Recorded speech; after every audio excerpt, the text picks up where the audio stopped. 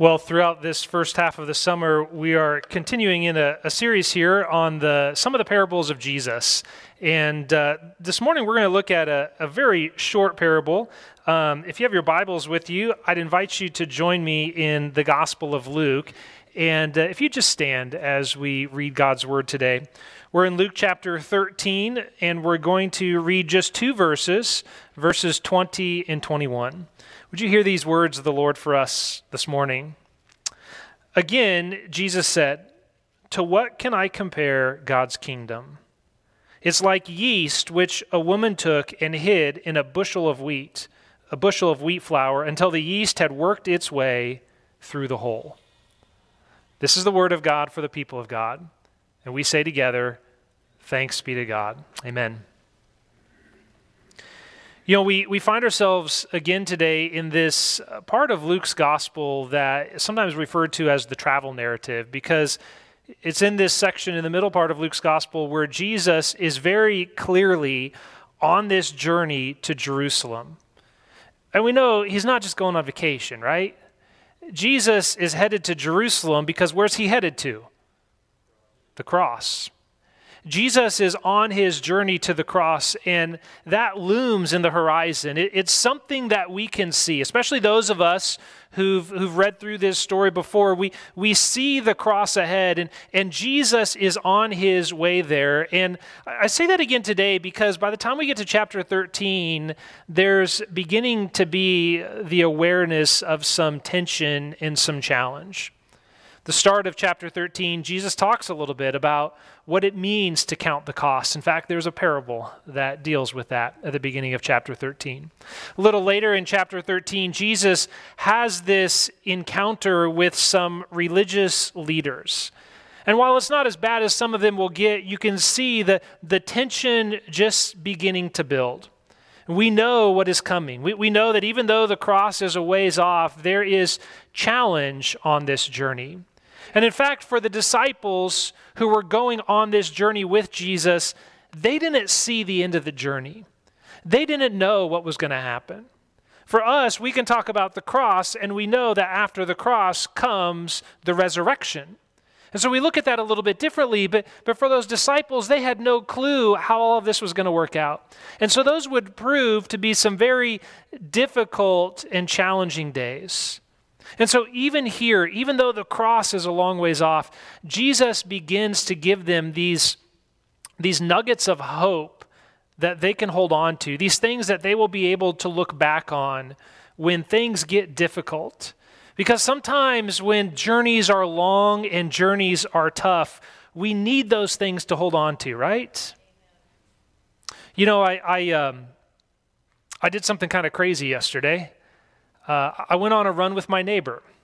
And a lot of you know I run quite often, and so you think, well, that's not that crazy. What made it crazy is my neighbor is training for a 50-mile run, and I am not. And so I tagged along with him for a while, for 17 and a half miles. And we went out, we went out Appleway Trail to Liberty Lake and went by the golf course and out towards the lake. And I can't remember the name of the road, but there's a road that climbs that ridge that sits between here and the lake. And some of you know what road I'm talking about. It kind of goes up and you kind of go down the backside and around Salty's Flats and then back over. It was a beautiful run. I forgot how much you can see from the top of that ridge. You can see the entire valley, which is wonderful and demoralizing at the same time, because you realize how far you have to go, how far it is to get back home. You know, the journey to the cross would be a long journey.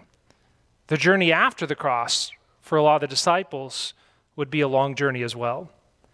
And sometimes for us, as we seek to live this life of faith, it can be a long journey. It can be a difficult one. And yet, in the midst of that, we find places in Scripture, like this simple parable, that offers this incredible message of hope. But it's interesting the way we get to this, because, you wouldn't think that a parable about yeast or leaven would be a message of hope. The reason I say that is because in the ancient world, and even in much of the Old Testament, and even a few places in the New Testament, leaven is not something that was associated with good things. In fact, typically, leaven was associated with moral corruption. Not usually the thing you would think would be referred to for giving hope. Leaven was associated with moral corruption, and maybe some of that is because of the way in which it's created. You see, you and I can go to the grocery store and buy yeast to make our bread to rise, but in the ancient days, they couldn't do that. So they took some leftover dough or leftover bread and left it out so it would begin to, rot. And once this process started, they would feed that dough that was starting to rot. They would give it warmth and moisture and sugar, and then that would cause it to grow, and that would cause it to produce carbon dioxide, which would fill the bread and make the bread rise. But the very thing that would do this was this matter that was starting to decay. And this matter that was starting to decay would very quickly fill anything that it was a part of. Perhaps it's some of those reasons that leaven was not looked upon favorably. In fact, in the Old Testament, when God is leading his people from Egypt towards the Promised Land, there's instructions for them to only eat unleavened bread for an entire week. And the reason is this is a time of purification. This is a time of learning to place their trust in God and allow themselves to be purified so that they could walk in faithful obedience with God.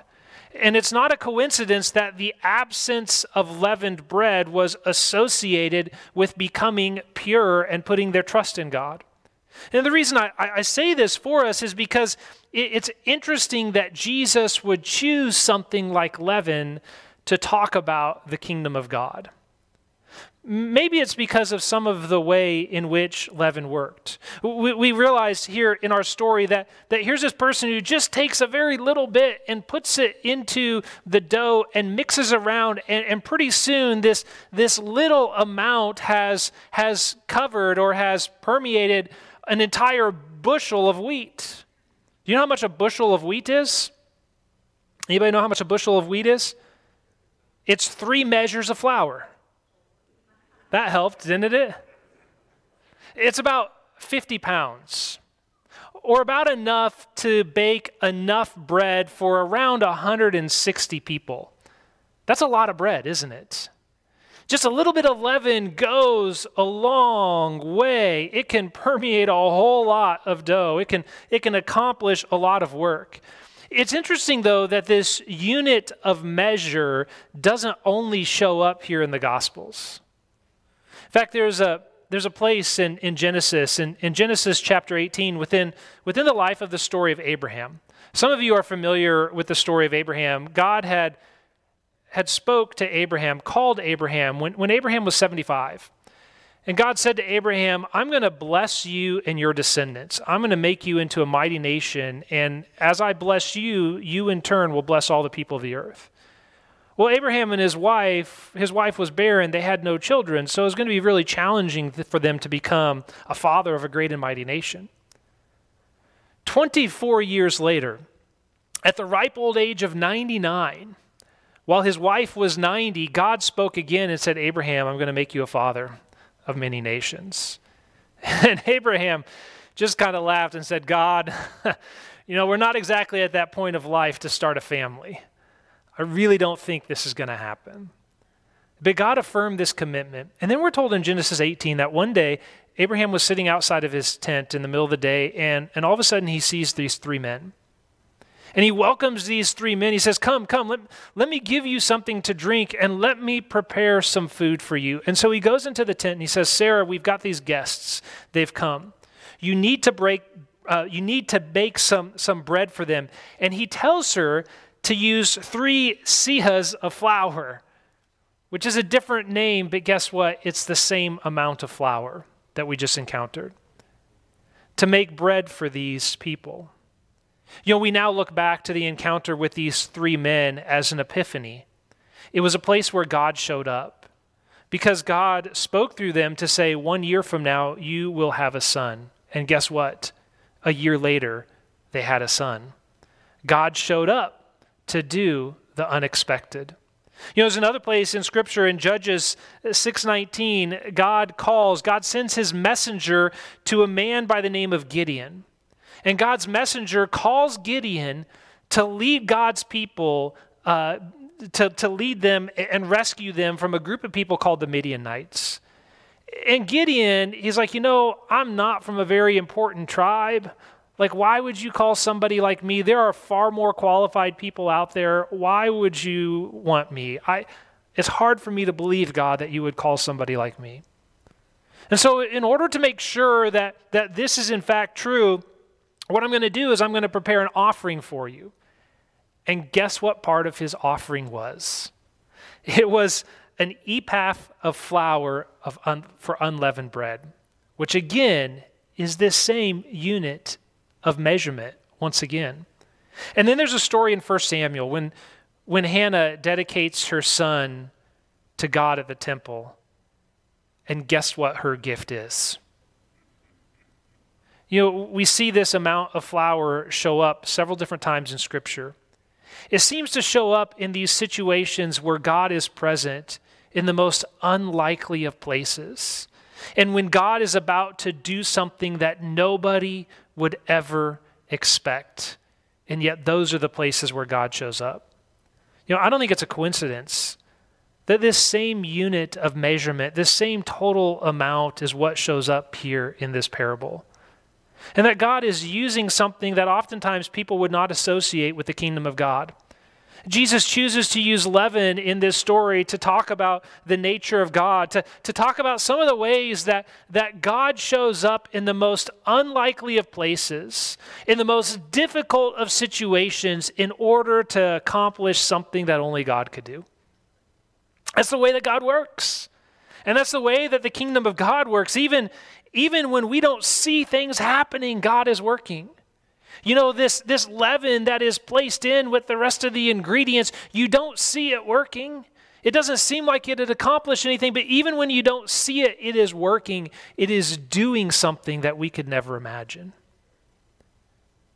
I've thought of this parable a lot of times over the last year and a half. This year and a half has certainly been unique.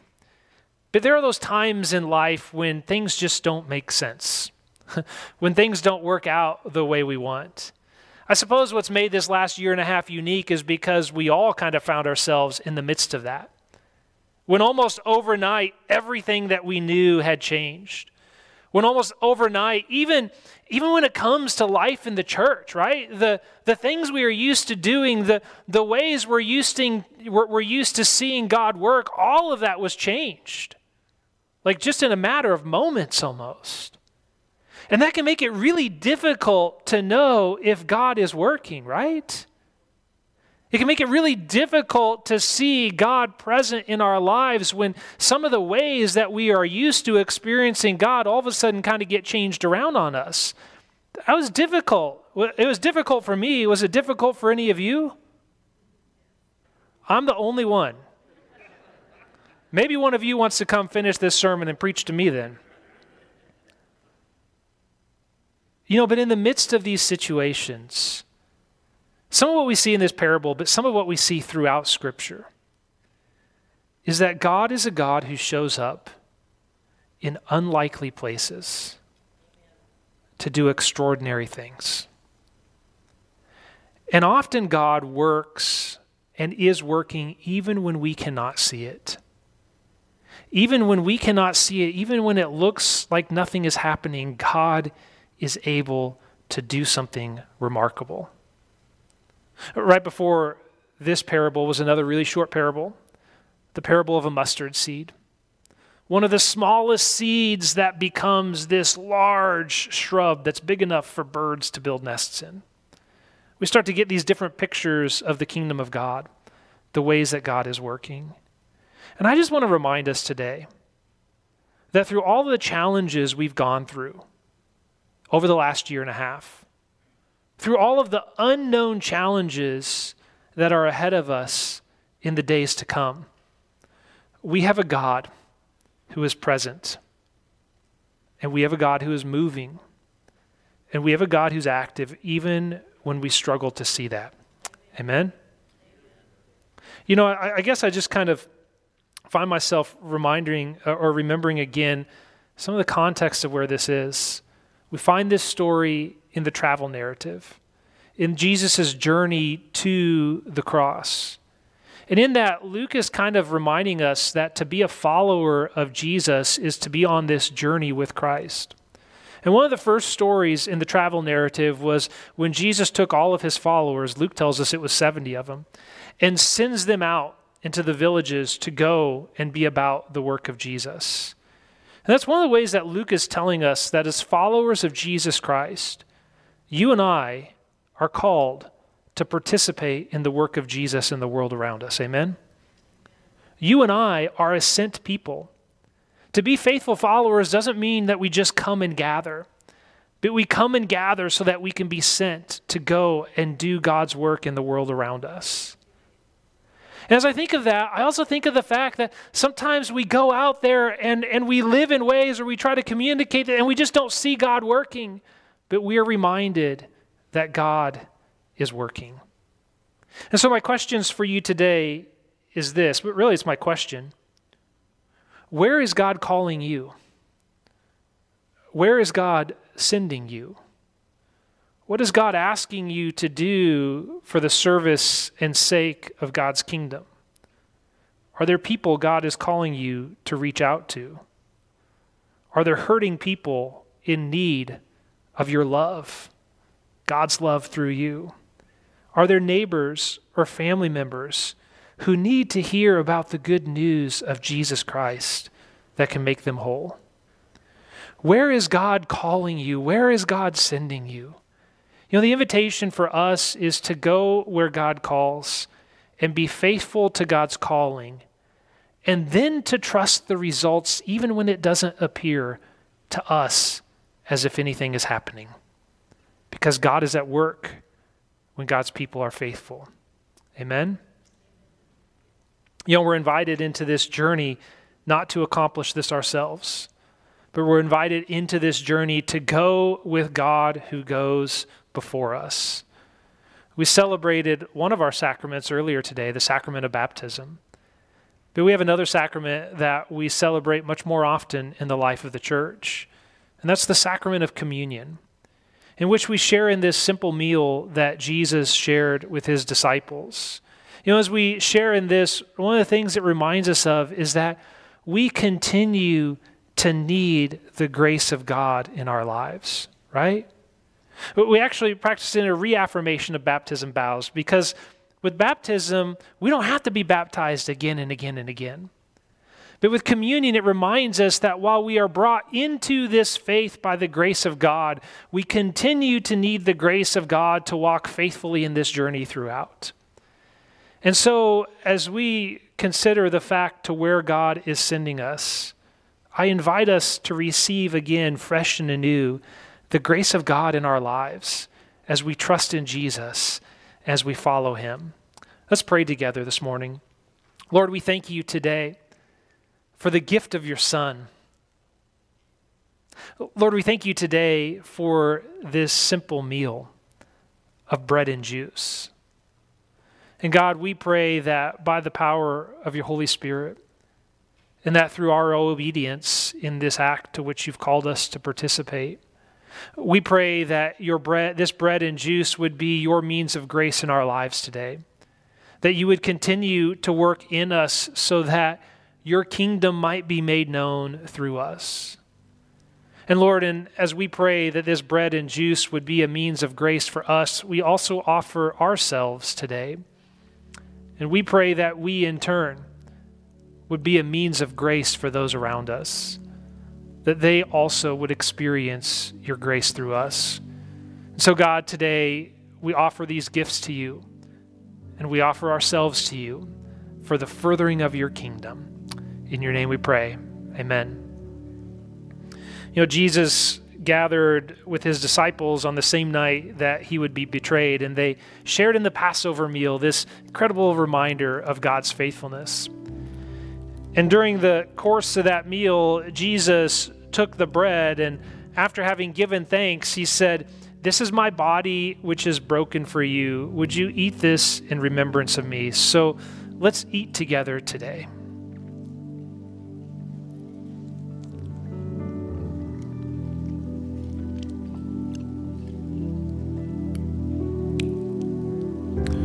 Later on in the meal, Jesus took the cup. He said, "This is my blood, which is shed for you, the new covenant. And whenever you eat of the bread or drink of the cup, would you do so in remembrance of me?" I invite you to join me today as we drink together. Let us drink and always be thankful.